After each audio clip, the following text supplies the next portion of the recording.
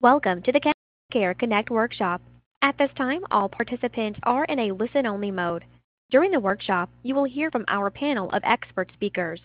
We will allow time for questions and comments following the presentation. Instructions will be given at that time. If anyone should require assistance during the workshop, please press star then zero on your touch-tone telephone. As a reminder, this workshop is being recorded. I would like to introduce your moderator for today's workshop, Dr. Carolyn Messner, Senior Director of Education and Training at Cancer Care. Please go ahead. Well, thank you so much, Regina, and I too would like to welcome everyone to today's program, Non-Small Cell Lung Cancer, What's New? And today's program is done in partnership with the Longevity Foundation, and you'll be hearing from them lots of resources that they have and a wonderful partner organization on all of our lung cancer programs. And today's program is supported by Regeneron, and I really want to thank them for their support of today's program. Now, we have over 250 participants on the program, so there's a lot of you on the program today. You come primarily from the United States, from both urban, rural, suburban, and frontier communities. And we also have some international participants from Algeria, Canada, Egypt, Ghana, India, Poland, Puerto Rico, and the United Kingdom. So it's a global call as well. People from other countries are listening in as well, so that's lovely. And I just really want to we're delighted that you've chosen to spend the next hour with us. And now it's my pleasure to introduce our first speaker. And our first speaker is Dr. Babak Parang. And Dr. Parang is Assistant Attending Physician, Division of Hematology and Oncology, Weill Cornell Medicine, New York Presbyterian. And Dr. Parang will be addressing an overview of non-small cell lung cancer, current standard of care, and the role of chemotherapy and targeted cancer therapies. It's really my great pleasure now to turn this program over to my esteemed colleague, Dr. Parang. Hello and good afternoon. My name is Babak Parang. I'm a medical oncologist at Weill Cornell Medicine, where my scientific and clinical research is on lung cancer. It's a real pleasure to be here with everybody today and to start the session off. I just wanted first to broadly kind of zoom out and give us a framework for the ensuing discussion by just asking what is lung cancer. And, lung cancer is simply a cancer that arises from the cells of the lung. And cells are just basic microscopic units of our bodies that provide some specialized function. So we have about 1 trillion cells in our body, and each of them, contain DNA or genes, and these genes provide instructions for how the cell operates.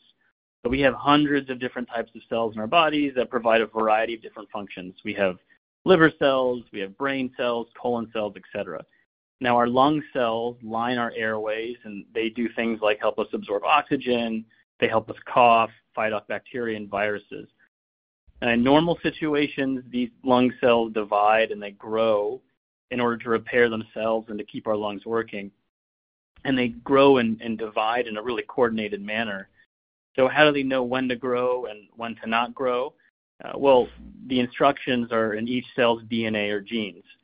Okay, but sometimes that DNA becomes mutated or damaged, and now the instructions have been changed, and that lung cell that used to grow in a coordinated manner now follows errant instructions and goes rogue. And that begins to grow and divide without regard for its environment and becomes cancer. So really just fundamentally, lung cancer happens when the cells lining our lungs acquire a mutation in their DNA or genes. We can use those terms interchangeably, DNA or genes. And these mutations in the DNA erroneously activates the cells to grow in an unchecked manner. Now, broadly speaking, there are 2 types of lung cancers. There's small cell and non-small cell. And these names really come from about 100 years ago, just by how the tumor cells looked under the microscope. So one tumor type looked small under the microscope, the other didn't look small, so it was called non-small cell. So non-small cell lung cancer makes about 85% of all lung cancer diagnoses, and it itself can be broken up into about 3 categories. There's adenocarcinoma, squamous cell carcinoma, and large cell carcinoma. So adenocarcinoma and squamous cell carcinoma make up about 80 to 90% of all non-small cell diagnoses, and large cell is something like 10 to 15%. Now, keep in mind, these names also just refer to how the tumors look under the microscope, so there's nothing more fancy behind them than that. So how is non-small cell lung cancer diagnosed? Well, usually someone has a mass that is found on a CAT scan or some form of imaging like a chest X-ray or a PET scan, and that leads to a biopsy, which is when a doctor places a needle into the tumor and takes a chunk of those cells out. And then a pathologist looks at those cells under the microscope, and they can tell us if it looks like an adenocarcinoma, a squamous cell carcinoma, or large cell carcinoma. And that pathologist then performs some additional tests on those tumor cells, okay, including sequencing the DNA or the genes for any mutations within that tumor. So let's say we now have a diagnosis of non-small cell lung cancer. What's next? How do we treat? Well, the first thing we do is whenever we have a new diagnosis, we want to quote-unquote stage the lung cancer. And that just means that we try to really define where the lung cancer is and the extent to which it has spread. So is the tumor only in the lungs? Has it spread to other organs? And this is really critical because it informs our treatment options. And this staging part of the diagnosis usually involves imaging, so CAT scans or PET scans or MRIs. And again, all of this is just to clarify where the cancer is. So roughly speaking, lung cancers that are stage 1 through 3 are quote-unquote local, or the tumor cells have not spread outside of the lung. And stage 4 lung cancer is when the tumor cells have spread outside of the lung to usually another organ in the body. Okay, so once we have a patient that is staged, the next question is, well, what does treatment look like? And broadly speaking, there are 2 types of treatment. First, there's local treatment, like surgery or radiation, where we treat a tumor that is in one area. And we can do this either by surgically cutting the tumor out or by locally irradiating the tumor. And these treatments are done by surgical oncologists and radiation oncologists. The second kind of big bucket of treatment is quote-unquote systemic treatment. And this just means treatment that goes all throughout the body and kills tumor cells wherever they may be. And this is usually a pill or a medicine that's given through the vein. And this type of treatment is given by medical oncologists like myself and Dr. Cooper. Now, within the systemic treatment options, the treatment options that go all throughout the body, there's 3 buckets. There's chemotherapy, which is usually given through the veins as an infusion. And chemotherapy acts directly by killing cancer cells. The second bucket is immunotherapy. Now, immunotherapy is also an infusion through the veins, and it's a bit like the inverse of chemotherapy. It will actually activate your immune system to go and then kill cancer cells. Now, we know that if the cancer cells have a marker or make a protein called PD-L1, and again, this is something that pathologists does in the microscope, we know that the tumor cells that have higher PD-L1 tend to respond more to immunotherapy. So the third bucket of treatment, of systemic treatments, is called quote-unquote targeted therapies. And these are usually pills that selectively target cancer cells that have a specific mutation in their DNA or genes. Remember how I said that lung cancer cells have DNA mutations that give them bad instructions to grow and divide? In some cases, we have pills that can specifically block or target those mutations. And some of those mutations are in genes called EGFR or ALK or KRAS. Okay, so let's put everything together here. If a patient has a lung cancer that is confined to one area, then this means that we can perform local therapies like surgery or radiation. And often we will add a systemic treatment before or after the surgery or radiation. So sometimes we'll give a pill before or after surgery or radiation, or we'll give chemotherapy or immunotherapy before or after radiation. And the reason we do that is because we know in some cases that giving systemic treatment before or after improves the chance of curing. And we have a lot of recent data in the last couple of years where some patients will receive chemotherapy and immunotherapy before surgery, some will receive it after, and similarly with radiation. Now, if a lung cancer is spread outside of the lung and that patient is stage 4, then usually local therapies aren't used because we need a treatment that goes to all sites of the disease and all throughout the body.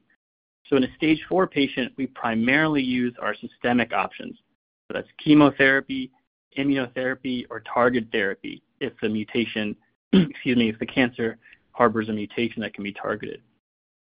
So that's just the general framework for how we approach non-small cell lung cancer. And, as you can see, there are a lot of different types and stages, and there are a lot of treatment options for non-small cell lung cancer. And really, every year we're adding more and more treatments that are available to use, and some of these will be discussed in the next few talks. So it's a time to be quite hopeful in the lung cancer community. There's a lot of optimism and a lot of research going on. So thanks again for listening, and I'm happy to answer any questions in the Q&A coming up. Oh, thank you so much, Dr. Prang. That was really outstanding, just stellar presentation, and really set the tone for today's program so people have a good sense of just all the options for the treatment of non-small cell lung cancer. So I know there'll be questions for you during the Q&A, so thank you so much.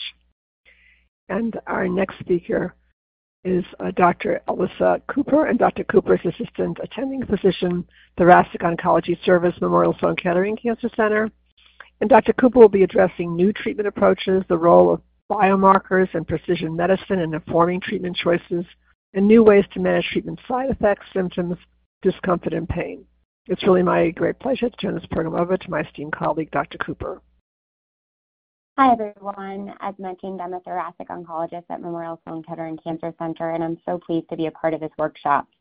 As just mentioned, I'll be discussing new treatment approaches incorporating the role of biomarkers and precision medicine. In the field of lung cancer, as Dr. Parang just mentioned, we've been fortunate that there's been an explosion of new research that has come out, even over the past few months, on improving outcomes for patients living with lung cancer. One of the most exciting recent advances has been in the early stage setting. By early stage, I mean to reference what Dr. Parang called in the localized setting, where the lung cancer has not spread, where the standard of care of using surgery, radiation, and chemotherapy had not been altered in a long time. Several studies have now reported that using preoperative, which is also called neoadjuvant, chemotherapy and immunotherapy together prior to surgical resection of early-stage lung cancer has substantially improved outcomes and the chance of cure for patients.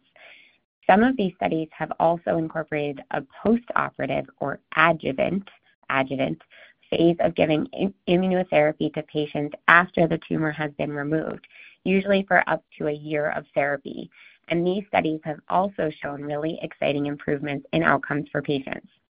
Two regimens, one without the postoperative part, so just preoperative and postoperative, and one with preoperative and postoperative. Sorry, so let me say that again. Two regimens, one is just preoperative, and one regimen with preoperative and postoperative are now FDA approved and can be used currently in the clinic, and it's really an exciting time.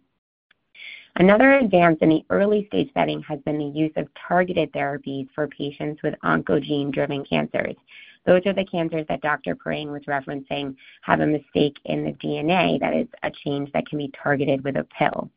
For patients with those kinds of cancers, after surgical resection of the lung cancer, research has now shown that taking a targeted therapy for a specified duration after surgery has led to improvements in survival and an increasing cure. We've known for a couple of years now that for patients with EGFR mutations, taking a pill against EGFR after surgery can improve outcomes. But now recently, within the past couple of months, we've also learned that this applies to patients with ALK rearrangements as well.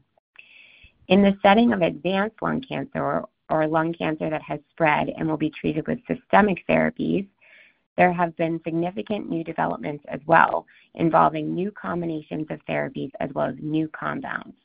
In terms of new combinations of therapies, for patients with EGFR mutant lung cancer, which has traditionally been treated with a pill called osimertinib, studies have now shown that adding chemotherapy to osimertinib can prolong the time before the cancer grows. though obviously this comes at an increased risk of side effects from treatment. For patients whose tumors have a mutation in the KRAS gene called G12C, new research is investigating the combination of the targeted KRAS G12C inhibitors with both chemotherapy and with immunotherapy in hopes of improving their outcomes. Those are the new combinations. There are also new kinds of therapies being studied and even incorporated into the clinic. As Dr. Perrin discussed, we used to just be able to choose between chemotherapy, immunotherapy, and targeted therapies. Now, new kinds of medications are also offering promise. A class of medications called antibody-drug conjugates has been attracting a lot of attention, and you might have heard about it in the press. They have two parts. These drugs are kind of a cross between chemotherapy and targeted therapy. So they have two parts, an antibody, which is targeted to a specific protein on cancer cells, and a powerful chemotherapy, and they are connected by a linker molecule. Once the drug reaches the cancer cell target, the chemotherapy part is released into the cell. In this way, researchers hope that medications can be more targeted to the cancer cell only while still delivering a powerful medicine. Some of these medications require the cancer cells to be evaluated for a matched protein target, but some of them do not and can be used against lung cancers of many types. One antibody-drug conjugate, or ADC, you might see them abbreviated as, has been approved for use in lung cancer, and many more are expected to follow suit soon. Another kind of new molecule is called a bispecific antibody. Antibodies are molecules that recognize a specific target, and now we have medications that recognize two targets at once as a way of increasing response. Lastly, for patients whose tumors have driver mutations, there are newer generations of drugs being developed currently with even more efficacy, though still unfortunately not without side effects. Formerly untargetable mutations, such as those in KRAS that are not G12C, may soon also have options in the clinic as new pills are currently being tested in clinical trials. You might see written KRAS G12V or G12D. Those are common mutations that have not yet had a targeted therapy option and may soon. I want to switch gears and talk about all the effects of all of these treatments on the patient and how we can think of treatment side effects and symptoms currently.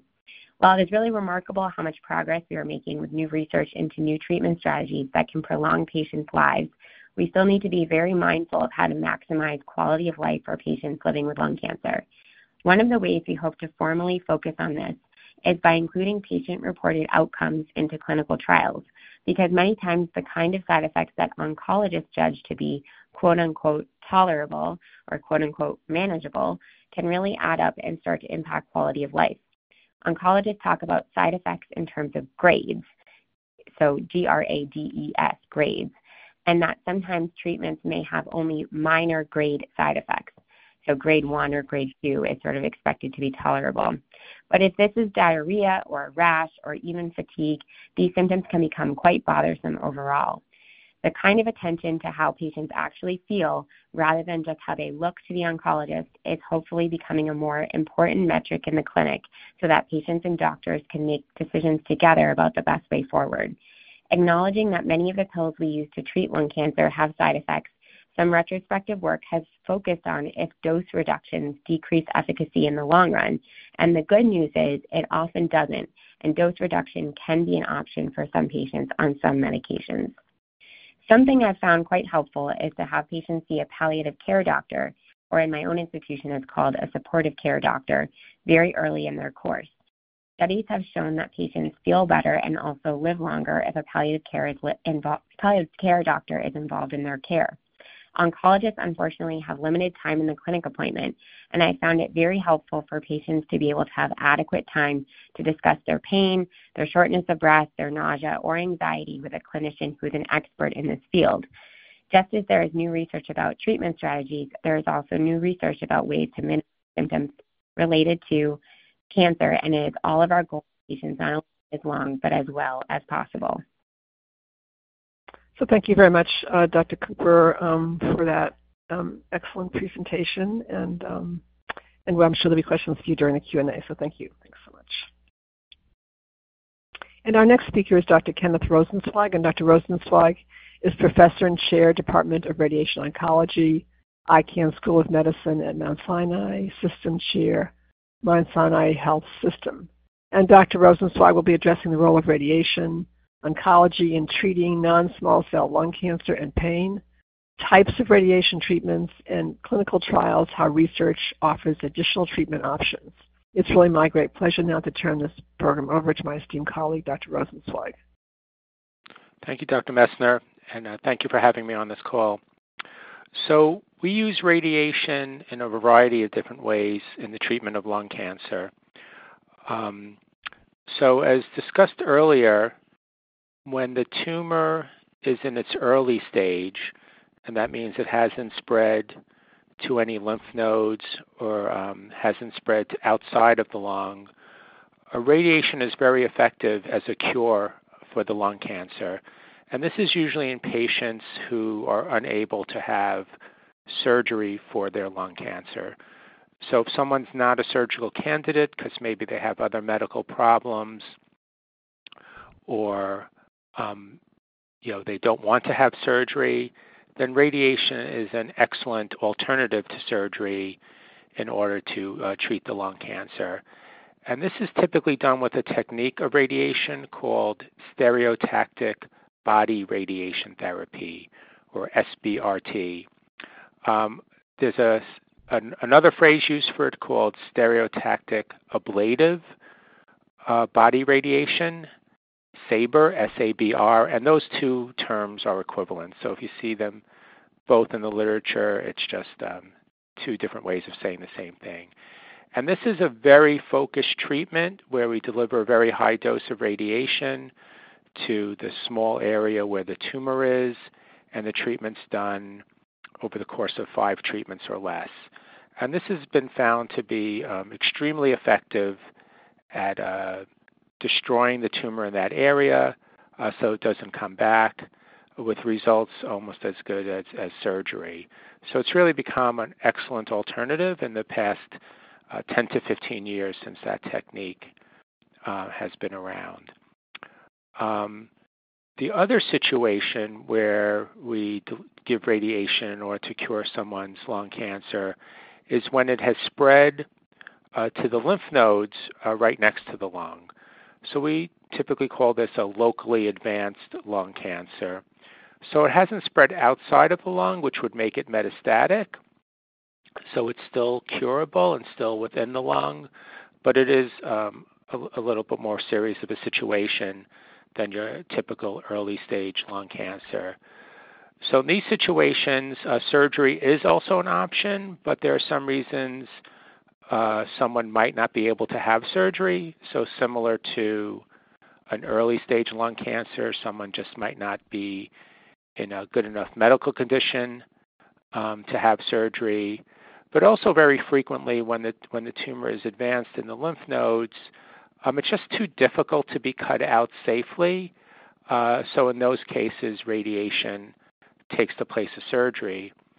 But unlike early stage lung cancer, in these situations, we give the radiation with chemotherapy at the same time. So it's chemoradiation given over the course of 6 weeks. And instead of just being a few treatments like stereotactic radiation, it's usually spread out over about 6 weeks. So it's a more prolonged treatment. It's just not safe to treat the center part of the lung where the lymph nodes are with very high doses of radiation. You need to give a little dose each day in order for it to be done safely. And this treatment is very effective as well.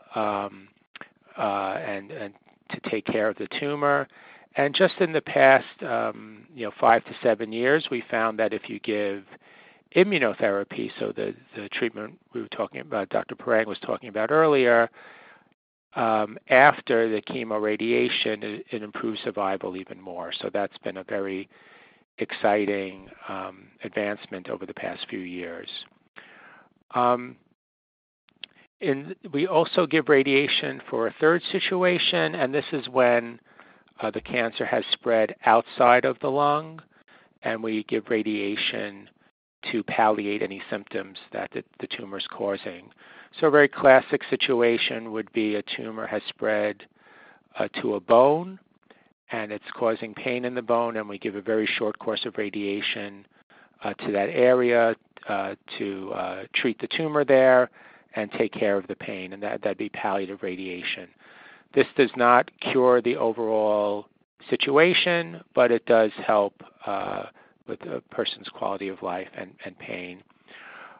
There are some new techniques in radiation that are out there, and you might hear about them in the press or on TV. This is proton radiation and MR-guided radiation. And these are highly specialized techniques. Protons involve the building of a huge machine and a cyclotron to deliver a charged particle at the tumor. And protons are for very specialized situations. So usually for lung cancer, a patient is not offered proton radiation. It's usually more for situations where the tumor has come back and needs to be treated again, or the tumor is adjacent to a very sensitive organ for the radiation, such as a spinal cord, and you need the precision of protons to deliver an effective dose at the tumor. So for probably 90% of people who are getting radiation, they will not be offered protons just because it's just not needed. It's an excellent technology, but not every situation calls for it. And MR-guided radiation is also similarly very specialized, and this is using an MRI machine at the same time as the radiation in case organs have moved from day to day. So a classic situation might be in the belly, where the stomach can be big or small depending on how much food or stomach contents are in there, and you might need to change the plan from a Monday to a Tuesday. So it is occasionally used in lung cancer, but not that often. So again, you might hear about the technology, but just because it's a newer technology doesn't mean it's just necessarily the best one for a particular situation. And a lot of people with lung cancer don't need that extra guidance from it. And the role of clinical trials is very important in advancing how we learn about treatment and how we make new discoveries. So a lot of the things that Dr. Prang, Dr. Cooper, and myself have been talking about today were discovered through clinical trials. So the use of immunotherapy. So typically, first a new medicine is used to see if it can be used safely, and then it's tested to see if it's effective. And then the classic trial is to do what's called a randomized control trial, where one group of people get one treatment and the other group get a different treatment. And then after a period of time, you see which group is doing better. So this is how we learn that immunotherapy helps after chemoradiation. It's how we learn that doing immunotherapy before surgery can be very helpful. But not all trials are positive, and that's why we do it on a trial. So just being on a trial doesn't necessarily mean that the newer treatment's better. That's why we have to test it out. So when you see your physician, they might recommend a clinical trial, and we definitely encourage people to enroll on them if they think it's right for them.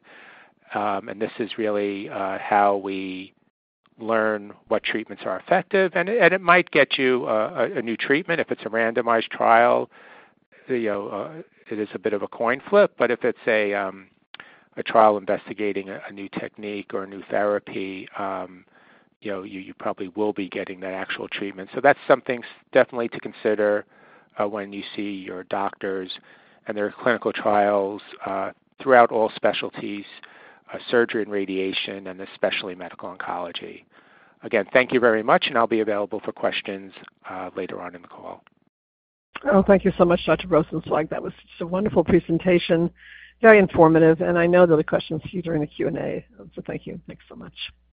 And our next speaker is Dr. Elizabeth O'Donnell, and Dr. O'Donnell is Clinical Director of Early Detection and Prevention of Cancer, Dana-Farber Cancer Institute, Assistant Professor of Medicine, Harvard Medical School. And Dr. O'Donnell will be addressing the important role of movement and physical activity, guidelines to prepare for telehealth, telemedicine appointments, including technology, prepared list of questions, quality of life concerns, follow-up appointments, and discussion of OpenNotes. It's my pleasure now to turn this program over to my esteemed colleague, Dr. O'Donnell. Thank you so much for the invitation to come today. I have several topics that I'll be covering. I'm going to be talking about the importance of movement and physical activity. And then I'm also going to talk a little bit about how to optimize your appointment with your provider. So the first thing I'm going to talk about is physical activity.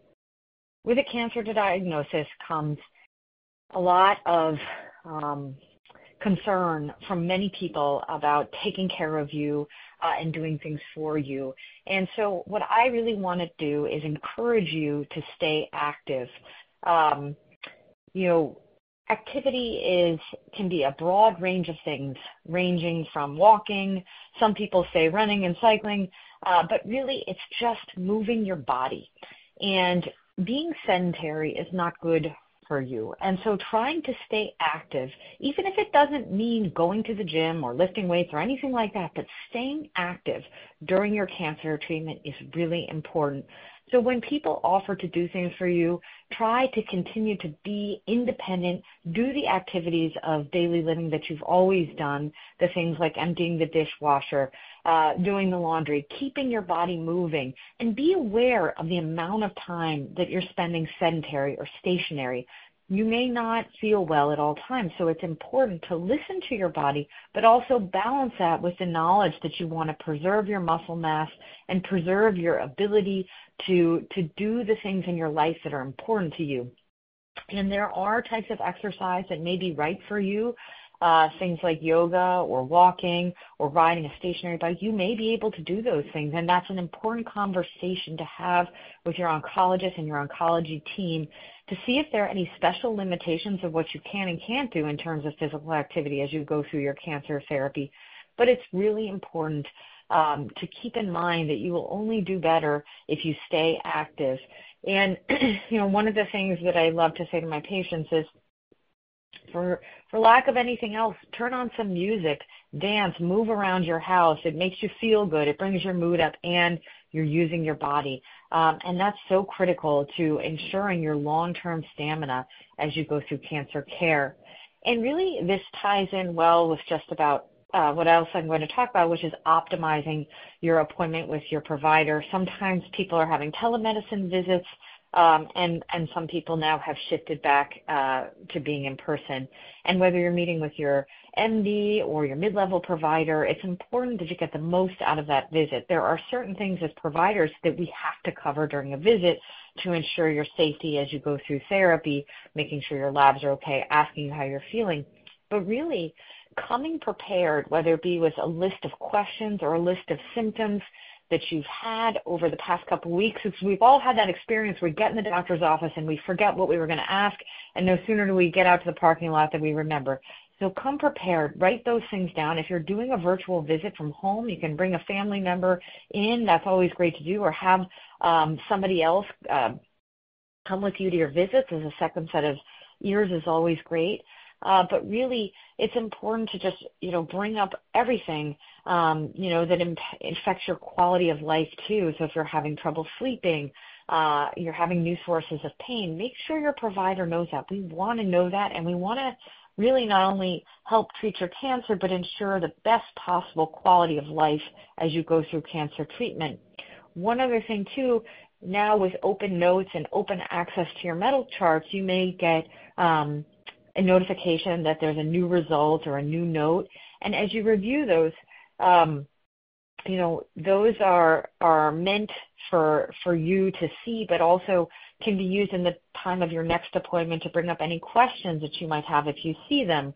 So if you do, hold on to those questions and bring them to your appointments so that you can review it and make sure you have complete understanding of your cancer care. We really want to just emphasize the importance of trying to treat the whole patient and make sure you have the highest quality experience you can throughout your cancer journey. So again, I want to thank Dr. Messner and the whole team for inviting me to participate. Thank you. Oh, thank you so much, Dr. O'Donnell. That was just an exquisite talk, really wonderful, and lots of good information for people. And so thank you so much. And that reminder to people to stay active is really important in many ways, and to monitor how much time they're spending sitting as opposed to walking.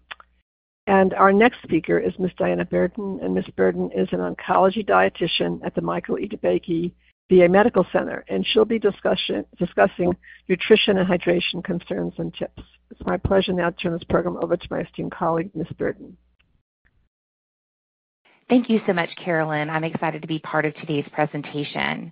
Nutrition and hydration are essential, not only in the tolerance to your treatment, but providing you the energy to do the things that you enjoy, so quality of life. Your diet might be modified during and or after your cancer treatment to assist with managing any side effects that you might experience. Some of the potential side effects include dry mouth, difficulty swallowing, changes in taste, a decrease in appetite, and fatigue.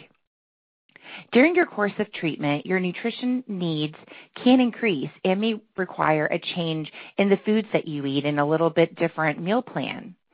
If you're not able to meet your nutrition needs, it can impact your overall health, tolerance to treatment, and may even delay your treatment. A dietitian is part of your healthcare team and can provide you with your calorie, protein, and fluid needs, along with any information on diet modifications on how best to meet your goals. Oftentimes with lung cancer patients, fatigue is one of the side effects that is most present in interfering with nutrition. Primarily, when somebody's more fatigued, they tend to sleep more often, so they're eating less. It can even result, some of the fatigue can even result in you feeling full quickly because can be tiring for some patients.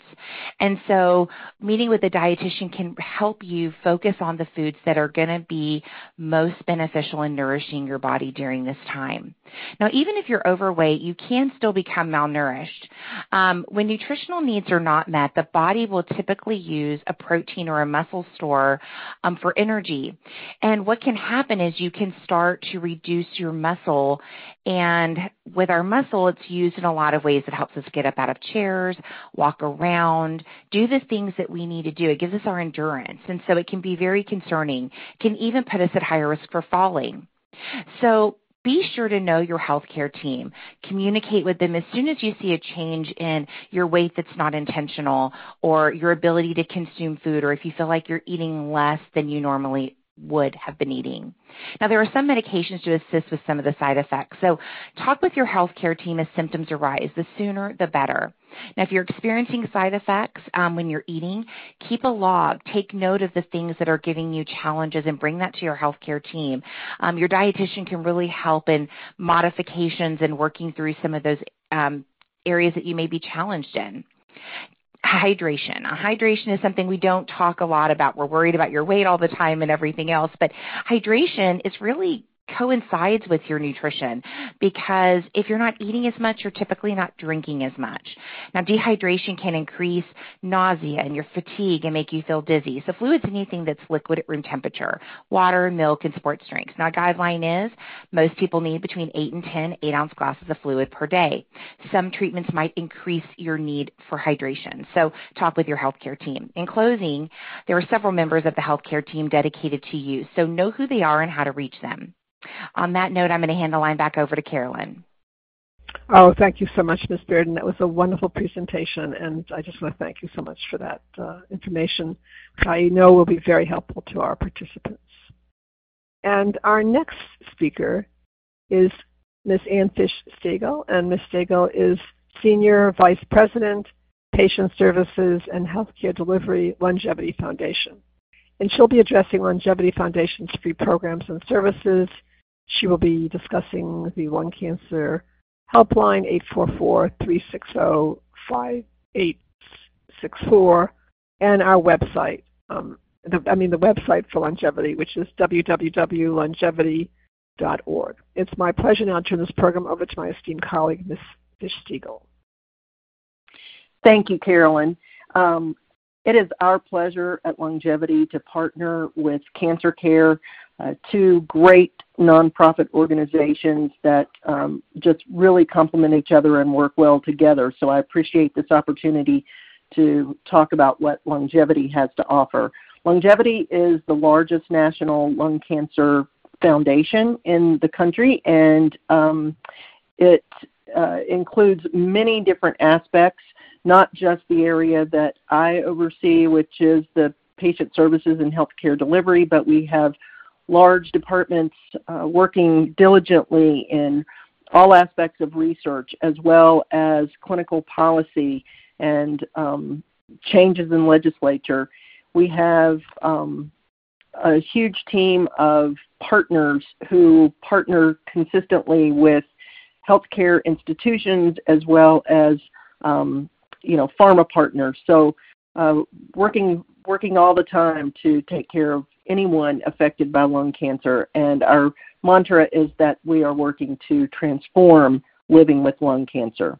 And to do that, we, from the patient services side, have several opportunities for survivors and caregivers. We have virtual meetups that are led by our care navigators, which are online support groups. They're really just mini MINI communities where patients really get to know each other. Survivors and caregivers really get to know each other and build relationships with other people going through the same journeys. We have a large social media presence, and those are also communities where our survivors and caregivers can get together, ask each other questions, share information about clinical trials, share information about new treatments, share information about ways to handle side effects even. And we do not intervene with those.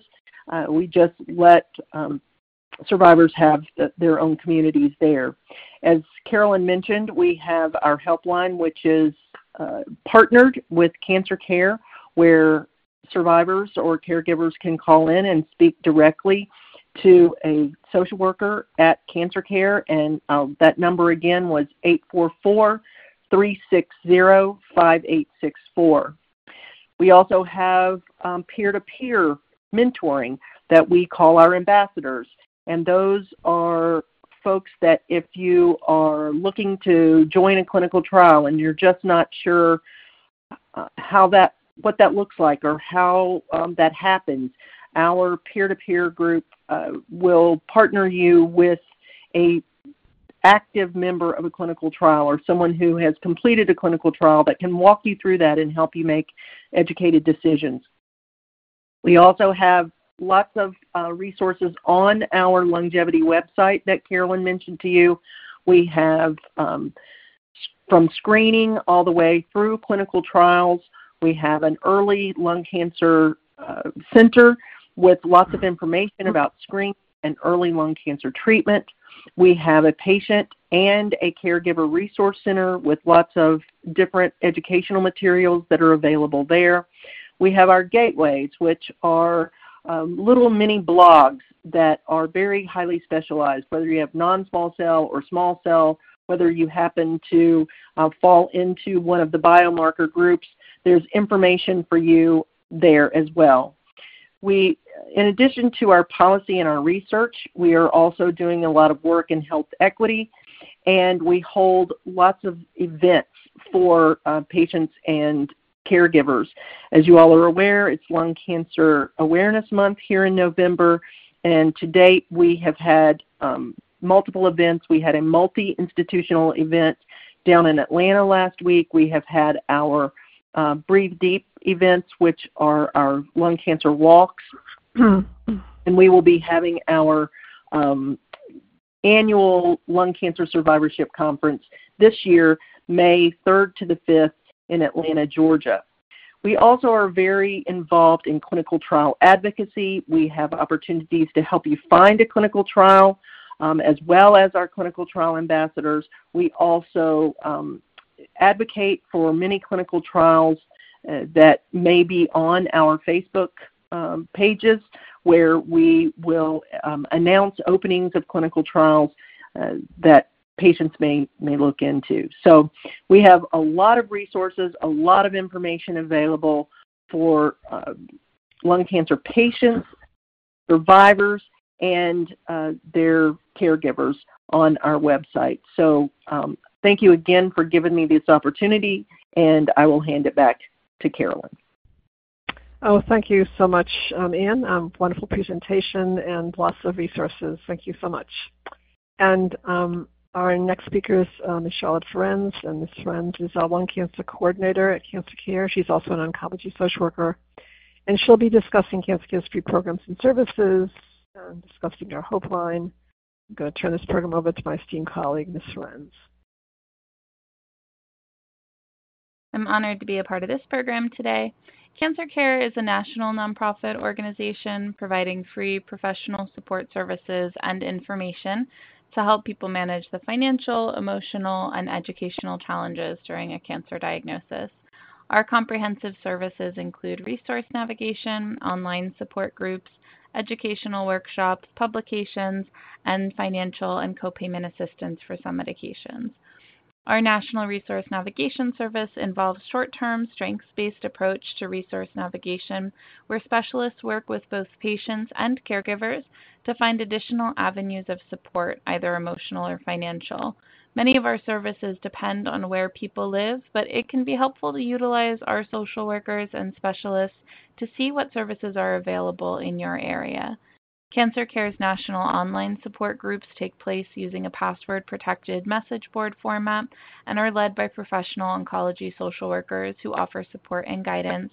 Groups are held for 15 weeks at a time, and you can register on our website to join an online group that's specific either to lung cancer patients or lung cancer caregivers, as well as several other categories. We have young adult patient groups, young adult caregiver groups, a Healing with Words therapeutic writing group, LGBTQ+ women caregiver groups, and several more. We also have on Cancer Care's website, cancercare.org, a wide array of reading materials and education support. We have national community workshops, our coping circles, that address a variety of topics and diagnoses. You can register for those either online or on our Hope Line, and saved versions of our most recent commonly asked questions in lung cancer are available on the website. We also have a new partnership, mytrialist.org, that has a lot of information about clinical trials. They lay everything out really simply with videos of people speaking about their experiences as well as frequently asked questions. As others have mentioned on this call, navigating a lung cancer diagnosis is not something you have to go through alone as a patient or a caregiver. By calling the Longevity Helpline in partnership with Cancer Care at 844-360-5864 or the Cancer Care Hope Line at 1-800-813-4673, individuals have access to Cancer Care's oncology social workers who can help connect you with that support. Building community and reaching out for help isn't always easy, but it is important to maintain your support systems and coping strategies when dealing with a lung cancer diagnosis or a clinical trial. It's been lovely to be a part of this program today. Thank you so much for your attention and letting me speak. I'll turn the program back to Dr. Messner now. Oh, thank you so much, Ms. Ferenz, and thank you for that wonderful presentation, wonderful resources. And now we're going to move on to the Q&A, and I'm going to ask Regina to explain to all of you how to queue up for questions. Regina? Thank you. Ladies and gentlemen, at this time, we'll take questions from the web only, and you may submit questions by clicking Ask a Question. And so we have quite a few questions here, so let's see how many we can take. That was an interesting question for Dr. Prang. What is the effect of smoking while doing immunotherapy? That's a great question. I'm assuming the questioner is asking if you are smoking concurrently while you receive immunotherapy. I don't think we have any great data to really answer that question. What we do know is that, generally speaking, patients who have a strong history of smoking or who are active smokers and who get diagnosed with lung cancer, those tumors tend to respond better to immunotherapy, meaning that immunotherapy is more effective in patients who have a history of smoking. Now, that's probably due to the fact that if you smoke over time, those tumors tend to have more mutations, and so the immune system is able to recognize that tumor more readily than in a tumor that has low mutations. But it's a good question about what happens if you are smoking while receiving immunotherapy. Of course, we always recommend that patients try to stop smoking after a diagnosis of lung cancer for the obvious health benefits. But I will say that if smoking is something that is very important to you and provides a huge amount of quality of life for you, then it's a balance, right? So completely cutting smoking and you being miserable while you're going through a lung cancer diagnosis isn't the goal, right? The goal is to make you feel better. And so while we always want our patients to stop smoking, you should really talk to your oncologist about the right balance for you. Okay, the point is it's a long road of treatment and recovery, and these things aren't that binary, so we really have to look at the whole picture. Awesome. Thank you so much. Thanks. What a wonderful answer and great question. It's an important question. And a question for Dr. Cooper. How can we distinguish a primary lung cancer from metastatic lung cancer? Thanks for that question. That's a really good question. When doctors talk about a primary, what they usually mean is that is where the tumor started. So as Dr. Perrin really eloquently described in his speech about the cells that have started to develop an aberrant message about growing sort of uncontrolled or dysregulated in a dysregulated manner, when we say primary, we mean that the organ that started to happen in was a lung cancer and of lung cells. Now, sometimes patients can have two separate tumors in the lung, and each of them are what we call its own primary, meaning independently, each of those sort of cell clusters started to get that bad message to grow unchecked, but they aren't related to each other. They didn't start in point A and move to point B. Rather, point A and point B started to grow at the same time. Now, what that means for the patient is that indicates to us that the lung cancer has not developed the propensity to be able to spread and grow, and so that we might be able to treat two separate tumors in the lung, as they are very early stage, sort of as Dr. Krang and Rosenzweig were saying, with surgery or with radiation, trying to just get rid of them entirely. If, however, we think that a lung cancer started in point A and ended up at point B, that says to us as oncologists that lung cancer has developed the ability to migrate and to move through the body. And so that second part B, is actually what we might call a metastasis or a new secondary site from the original site. Now, this is getting a little bit into the weeds, so please tell me if this is confusing. But what that means is that lung cancer may be a little bit more challenging to treat and may require, more tools in the toolbox, whether that includes systemic therapy in addition or a different treatment plan because it's not two separate primaries. What's easier to understand is when a lung cancer has started in the lung and moved to a different organ. That is what we call metastasis and a metastatic disease. So, for example, a site of cancer in the liver that started in the lung, we know that looks still like lung cancer under the microscope, but it ended up in the liver, so we know it moved there, or in the brain or in the bone. But in the lung itself, there are those two separate possibilities, and we do treat them very differently. So it's important to try to understand that. Excellent. Thank you. Thanks so much. And question for Dr. Prang. Can the genomic testing for targeted therapy be done with cancer cells found in pleural fluid that has been drained, or do you need a biopsy from the primary tumor? Yeah, that's a great question. So yes, you can do sequencing off of tumor cells that are found in the pleural fluid. The big question there is if. So if there are enough tumor cells in the pleural fluid and that's really determined by the pathology team, then you can certainly do DNA sequencing and identify mutations in the tumor.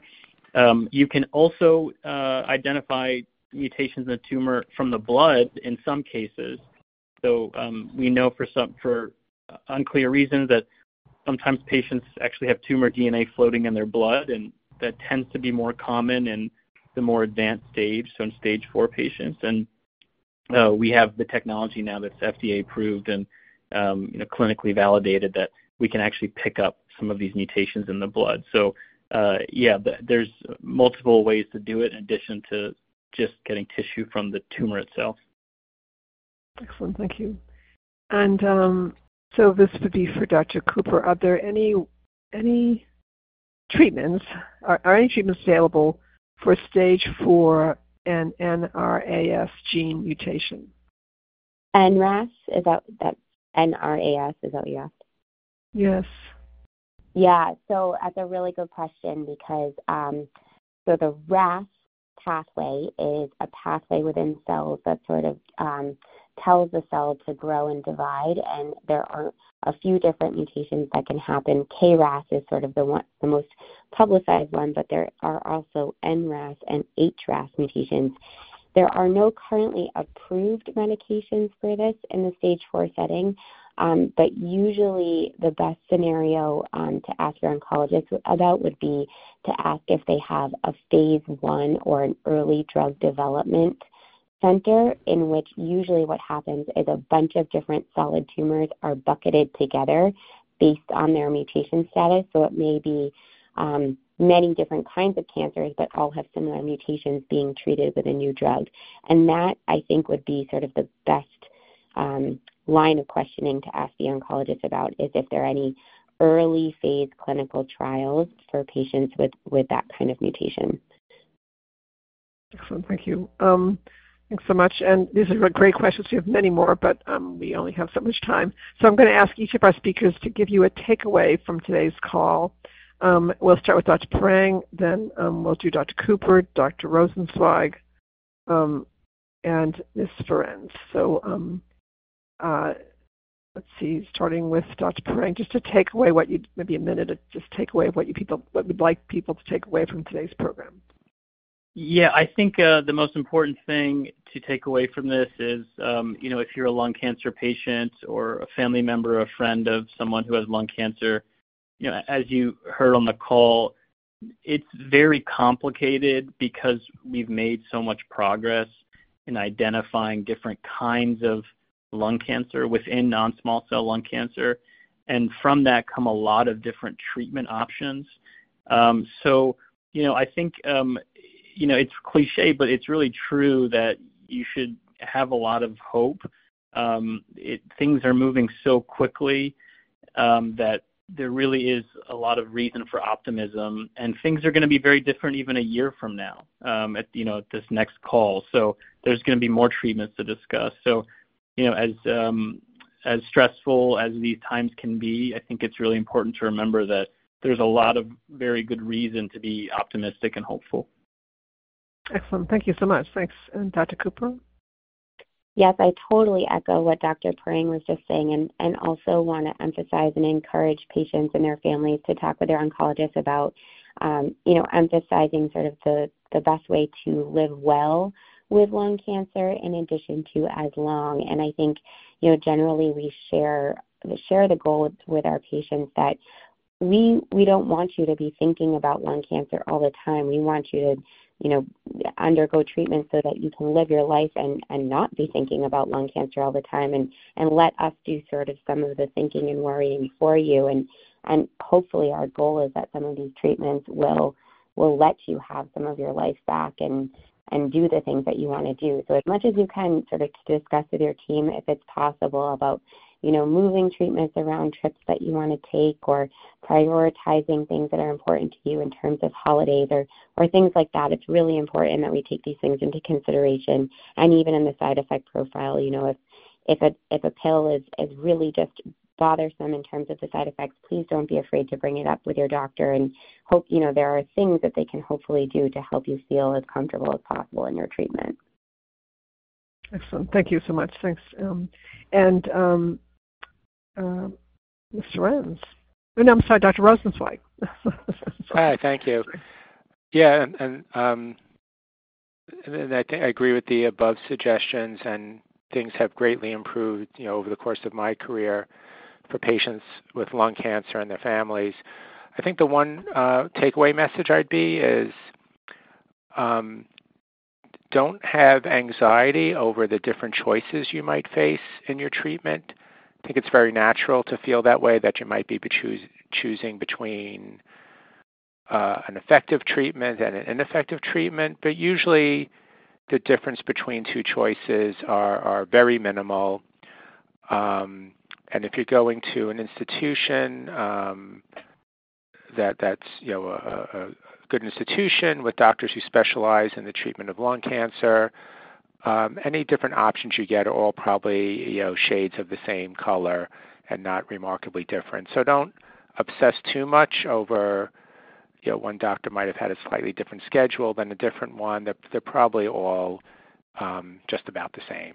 So it's stressful enough to be going through cancer. You don't need to add to it with some of the decision making that you might encounter. That's an excellent point. Thank you for saying that. That's really important for people to hear. And Ms. Ferenc.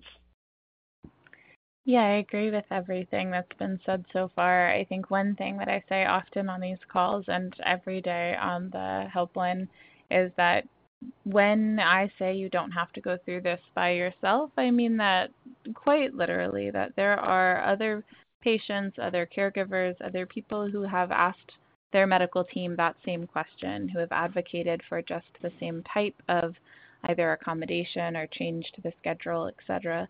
And I think that in talking with other people who have been there, there's something really lovely that comes to fruition. And so I hope that anyone listening to this call who's feeling like, they're the only person dealing with something specific, I hope that you're able to talk with someone else with a similar diagnosis, with a similar treatment plan, or who's having similar experiences with side effects, and hear some of what helped them in their communication strategies or in their emotional support as they navigate that stress and worry sometimes, because there's good help out there, but it does take some calling around to find. Excellent. Thank you. I want to thank all of our speakers. You've been phenomenal. And I also want to thank all of our participants, because actually you've asked such really great questions today. So I want to acknowledge the fact that some of you were in queue and got to ask your question. Some of you have a question yet to ask, and some of you are thinking of a question. So I would recommend that everybody on this call today take your questions back to your treating healthcare team. They know you the best, and they actually can best address all of your questions, because they have their records, your records in front of them. And also you've learned things from today's program, a lot of things you've learned today. So take your questions back with the information you've learned today and ask your questions, and ask them over and over again until you get the answers that you need. And keep asking questions. That's really important.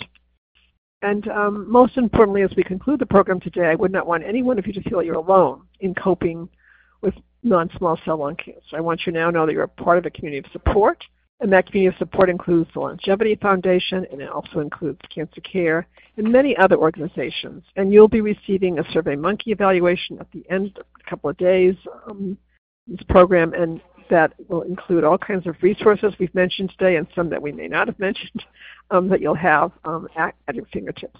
So again, I want to thank you all for your participation today, and I want to wish you all a very fine day. Thank you all.